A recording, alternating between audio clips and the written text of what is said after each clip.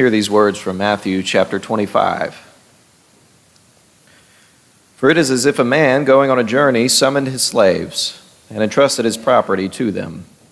To one he gave 5 talents, to another 2, to another 1, to each according to his ability. Then he went away. The one who had received the 5 talents went off at once and traded with them and made 5 more talents. In the same way, the one who had 2 talents made 2 more talents, but the one who had received the 1 talent went off and dug a hole in the ground and hid his master's money. After a long time, the master of those slaves came and settled accounts with them. Then the one who had received the 5 talents came forward, bringing 5 more talents, saying, Master, you handed over to me 5 talents. See, I have made 5 more talents. His master said to him, Well done, good and trustworthy slave. You have been trustworthy in a few things. I will put you in charge of many things. Enter into the joy of your master. And the one with the 2 talents also came forward, saying, Master, you handed over to me 2 talents. See, I have made 2 more talents. His master said to him, Well done, good and trustworthy slave. You have been trustworthy in a few things. I will put you in charge of many things. Enter into the joy of your master. Then the one who had received the 1 talent also came forward, saying, Master, I knew you were a harsh man, reaping where you did not sow and gathering where you did not scatter seed. So I was afraid, and I went and hid your talent in the ground. Here, you have what's yours. But his master replied, You wicked and lazy slave, you knew, did you, that I reap where I did not sow and gather where I did not scatter? Then you ought to have invested my money with the bankers, and on my return I would have received what was my own with interest. So take the talent from him and give it to the one with the 10 talents. For to all those who have, more will be given, and they will have an abundance. But from those who have nothing, even what they have will be taken away. As for this worthless slave, throw him into the outer darkness, where there will be weeping and gnashing of teeth. This is the word of God for us, the people of God. Thanks for you. You may be seated. Thank you, Connor, for that happy little story.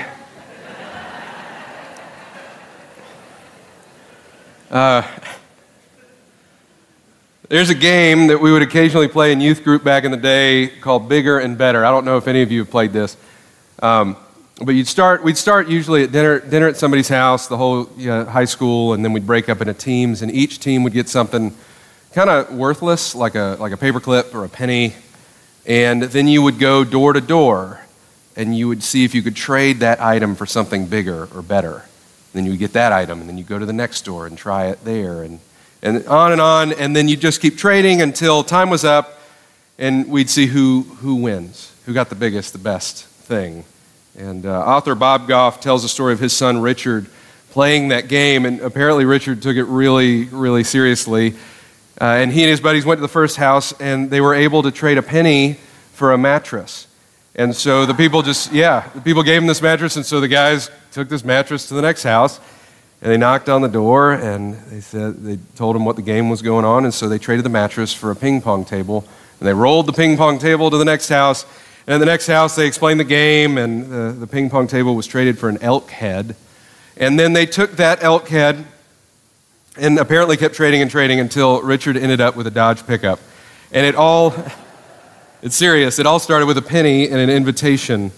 And the story today reminds me a little of that game. A business owner, a master, gives a gift of differing amounts to 3 of his workers. The amount really doesn't matter to me much in today's message because 1 talent represents 15 years worth of wages in the first century. So any gift they get of a talent is a lot. These gifts are extravagant. And we don't know it until the end, but it appears that these extravagant gifts he gives them are really invitations to participate in something. The business owner has really invited each employee, each worker, each servant to accept his gift and see what he can do with it. He wants to see what they're capable of. And in some ways, it feels like a game of bigger and better. So the master leaves them alone for an undisclosed amount of time, and when he comes back, he's excited because 2 of the 3 truly accepted that invitation. They've participated. It's unclear whether they knew what they were in for, if they knew what was expected or hoped of them. In some ways, this story feels a little bit like a secret test that Willy Wonka does to see who gets the chocolate factory in the end. I don't know if any of y'all felt that way. But the business owner examines the first two workers and finds that upon their acceptance of his gift, they tried to see what they could make of it, and both of them doubled the gift. And what does the employer say to these two? Good work. I've seen what you're capable of. You not only accepted my gift, you doubled it. You accepted my invitation to try, to participate, and see what you could do. And you did well. I knew you could do it. From now on, you two can be my partners. You don't have to work for me anymore. You can work with me now. We're in this together. But the last guy, the third guy, he does not participate. He actually did nothing. He didn't even play. He took his gift. He took his master's investment in him that turned out to be an invitation to participate in something greater, and he buried it. In Luke's version of the story, it says he stuffed it in a napkin. And the response of the boss to this man is not good. He's mad. He's furious. And he asks him, what happened? And the third guy says, this is the Message translation, the third guy says, Master, I know you have high standards and you hate careless ways. I know that you demand the best and you make no allowances for error. Do you hear what he's doing right there? Do you notice? Well, he's prefacing. He senses his master is not happy, and in a way, he's blaming his boss. You have high standards. He's starting out with the master and shifting a little of the blame on him. It reminds me, if you remember in Genesis, of Adam's explanation to God in the garden. God says, what happened? And Adam says, well, the woman you gave me, the woman you put here with me, she started it. Don't look at me. Sometimes it's easier to place the blame on another, on God even, than to face the music, to own up to our own mistakes and insecurities, inferiorities. And this third guy does just that. He says, Master, you have high standards. You demand the best. You expect a lot. And I was afraid I might disappoint you. So I found a good hiding place. I secured your investment. Here it is, just as you left it to me, untouched. Ultimately, this man did nothing with the gift given to him because why? Why did he bury it? What does he say? I was afraid.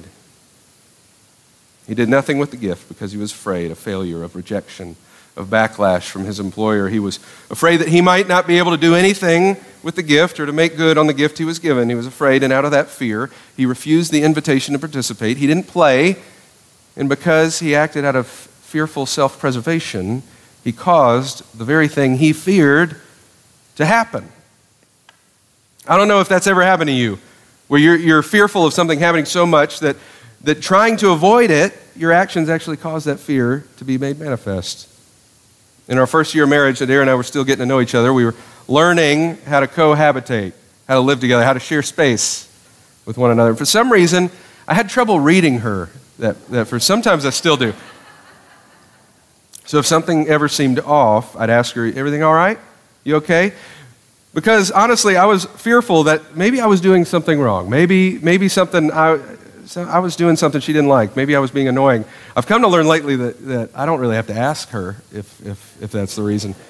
She's going to tell me. But I'd go up and I'd ask, you okay? She'd say, I'm good. I'd say, you sure? She'd say, yes. And a little later, you sure? You okay? And she'd say, yes, I'm okay. And a little bit later, you sure you're all right? And she'd say, well, now I'm not.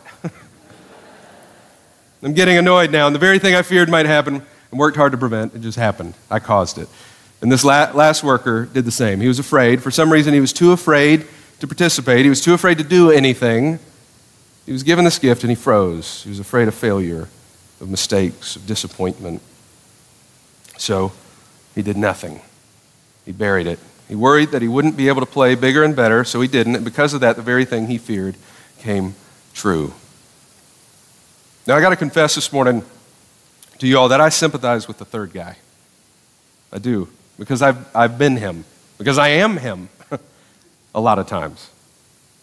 The God of the universe and everything in it offers me chance after chance to get involved in the story that he's telling around me. Almighty God, day after day, gifts me an invitation into his redeeming work in the world. He places people and opportunities in my path, and too many times I'm either too busy to notice, I'm too concerned with other things, or I'm just a little bit afraid to take risks, to afraid to trust God, afraid of what it might cost, and sometimes I'm even a little bit afraid to love people the way that Jesus has called me to do, because I'm more comfortable with status quo, with what I know, and I'm deeply unsettled by the unknown, by what might happen if it goes wrong. Of course, if I take time to imagine what it is that awaits beyond God's invitation, beyond the unknown, according to the parable, there is everything to be gained. A deeper relationship with God, a partnership in the redemption work of the world, a way for God's grace to inhabit me and use me, a more resounding trust in who God says I am and God's love for me, a more profound love and understanding of my neighbor. But all too often, I seem to be more and more like the third worker who, out of fear, decides not to accept the invitation and refuses to participate in the work and does nothing with the opportunity that he's been given. C.S. Lewis captured this idea, I think, in his work, The Weight of Glory. He said this: "It would seem that God finds our desires not too strong, but too weak. We are half-hearted creatures, fooling around with drink and sex and ambition when infinite joy is offered us, kind of like an ignorant child who wants to go on making mud pies in a slum because he cannot imagine what is meant by the offer of a holiday at the sea. We are far too easily pleased. And we'd rather sink into the false stability of the status quo than accept the invitation of infinite possibility of a life with God." Professor William Barclay says this is exactly the position of the Pharisees, the religious group that Jesus is talking to at this moment. Barclay writes, "Like the man with the one talent, the Pharisees desired to keep things exactly as they were, and it is for that they are condemned. In this parable, Jesus tells us that there can be no religion, no relationship with God without adventure, and that God can find no use for the shut mind. The condemnation is for the one who, having even one talent, will not try to use it and will not risk it for the common good." And like the master in the parable, God invites us to participate. He invites us to follow him, and he gives us plenty of opportunities to join in on that adventure. And it's like Jesus shares in the immediate next parable, the verses following this passage. Jesus says some won't accept the invitation to participate. And in the last days, they'll stand in front of Jesus, and Jesus will say, "Where were you?" And they'll respond, "What do you mean? We didn't even see you." And Jesus will say, "I gave you every opportunity to join in, to be a part of my work. I was hungry, and you gave me nothing. I was thirsty, and you gave me no drink. I was homeless, and you gave me no bed. I was shivering, and you gave me no clothes. I was sick and in prison, and you never came to visit. And whenever you failed to do one of these things to someone who was being overlooked and ignored, that was me. You failed to do it to me." These were opportunities. These were invitations to love bigger and better, and you had plenty. There were plenty of invitations to join in, but you preferred to bury your talent. There's one more part to this parable. It has to do with the master's reaction, his response to the third worker's refusal to get involved. According to the Message translation, the master says to the last worker, "The decision you've made and what you've done, it's a terrible way to live. It's criminal to live so cautiously like that. If you knew I was after the best, why did you do less than the least?" And the master continues, "Take my gift and give it to the one who risked the most, and get rid of this play it safe guy who won't go out on a limb." The master is so disappointed in this man's refusal to join in to do something. And my question is, why? Why is he disappointed? What is disappointment? I'm glad you asked. Disappointment, it's a sadness. It's a displeasure caused by the non-fulfillment of one's hopes or expectations. So why is this master disappointed? I think he's disappointed because he expected the third guy to do something. I think he's disappointed because he hoped that he would. And friends, in my mind, I think the master is mostly disappointed because he knew he could do something. He knew it. It seems to me that the master had greater faith in his employee than the man had in himself. The master believed more in him than he did. And when the master comes back, He's hit with great disappointment because this man's fear kept him from living up to what his master knew he could do. He knew he was capable. The ultimate truth in this parable to me, friends, is that God has extended the invitation to all of us, every moment of every day, to join in this grace, healing, love, redeeming work he is doing in the world. Every decision we make, every person we meet is an opportunity to let the love of God take the driver's seat. And when we refuse, when we decline the invitation, when we ignore the signs of the Spirit, the nudging us to do the right thing, to take a new risk, to see what God might be doing, I think that God is filled with sadness because God has so much more faith in us than we do in ourselves, and he knows what we're capable of. Author Kathleen Norris says this: we praise God not to celebrate our own faith, but to give thanks for the faith God has in us. I hope you know that this morning. I really do. I hope you know that the God of the universe came to earth in the form of Jesus Christ, taught and healed and cared and loved and died and rose again and sent his Spirit upon his friends that they might be the hands and feet because God had faith in them. And God has faith in you. And God has invited you to be a part of that redemption story because he knows what you are capable of. And he has a deep and abiding faith that you can take his love and grace into this world and double it. One of our favorite movies is the movie About a Boy. I don't know if you've ever seen that. Honestly, I can't remember what it's rated, so you're on your own. But it came out early 2000s, and I'm about to spoil every bit of it, but you had your chance. It's been like 20 years. It follows the story of a bachelor named Will, who's played by Hugh Grant. And Will lives off the money that his parents left him, and they left him a lot. And so Will is wealthy. He's lazy. He does whatever he wants. He's kind of on his own island by himself. And because of that, he has shut himself off from the world and any meaningful relationship. Will, I should say, is also kind of a womanizer. He's pretty sleazy. And in fact, Will gets bored, and this is kind of the crux of the conflict. This is where the story really begins. He gets bored with dating the women he's been dating, and at one point, he pretends to be a single parent and joins a single parent support group to meet and date single moms. He's not a good guy, in other words. It's not a good moment for him. But he starts dating Susie and eventually meets a boy named Marcus, a friend of her son. And Marcus is this awkward kid who doesn't have many friends. He gets bullied at school, and he's on his own island by himself. And when the two meet, Marcus sees right through Will. And throughout the rest of the story, everybody finds out that Will is a fraud. He isn't a single parent, and everybody starts thinking poorly of Will. They think the worst, of course. But Marcus sees something greater in Will that Will doesn't see in himself. And he sees the possibility of a friend.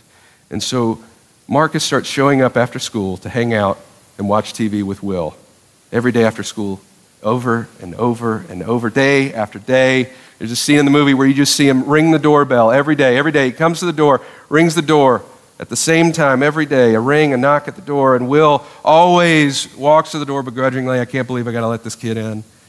Until one day, Marcus approaches the door, and as he's about to ring that bell, Will suddenly opens the door and welcomes him in before he even rings the bell. And the two become friends, and by the end of the movie, Marcus is no longer the lonely, friendless kid. Will is no longer the immature, sleazy guy who shut himself off from the world. He's changed, he's opened up, and he's a new person, all because this kid saw something in him that he didn't see. Marcus knew there was something deeper. He knew Will could be good. Will didn't know it, but Marcus did. Friends, let it be known today that you have a friend like that. A friend who believes in you even when you don't believe in yourself. Jesus knows there is more to you and to me than we could ever imagine possible. And he's invited us to take part in a plan for the world. And this is not some invitation you say yes to once. It is over and over and over and over. God is knocking and ringing the bell, inviting you to be a part of something incredible and risky and adventurous and unknown, kind of like a game of bigger and better. But the best part of it is God has faith in you, and knows what you're capable of. So accept that invitation. Take the gift he hands you, whatever form it comes in. And I know the future may feel unknown, but is it really? Let us pray.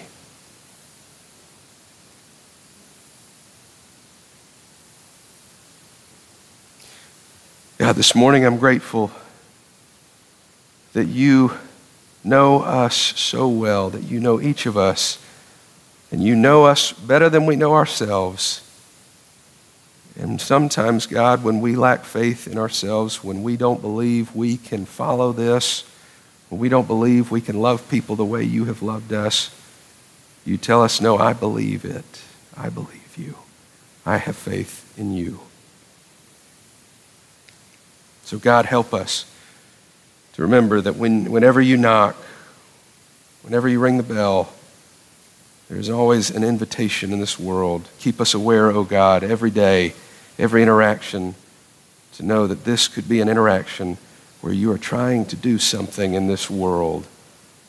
And God, remind us daily that you know we can do it, that you have faith in us. In the name of Jesus we pray.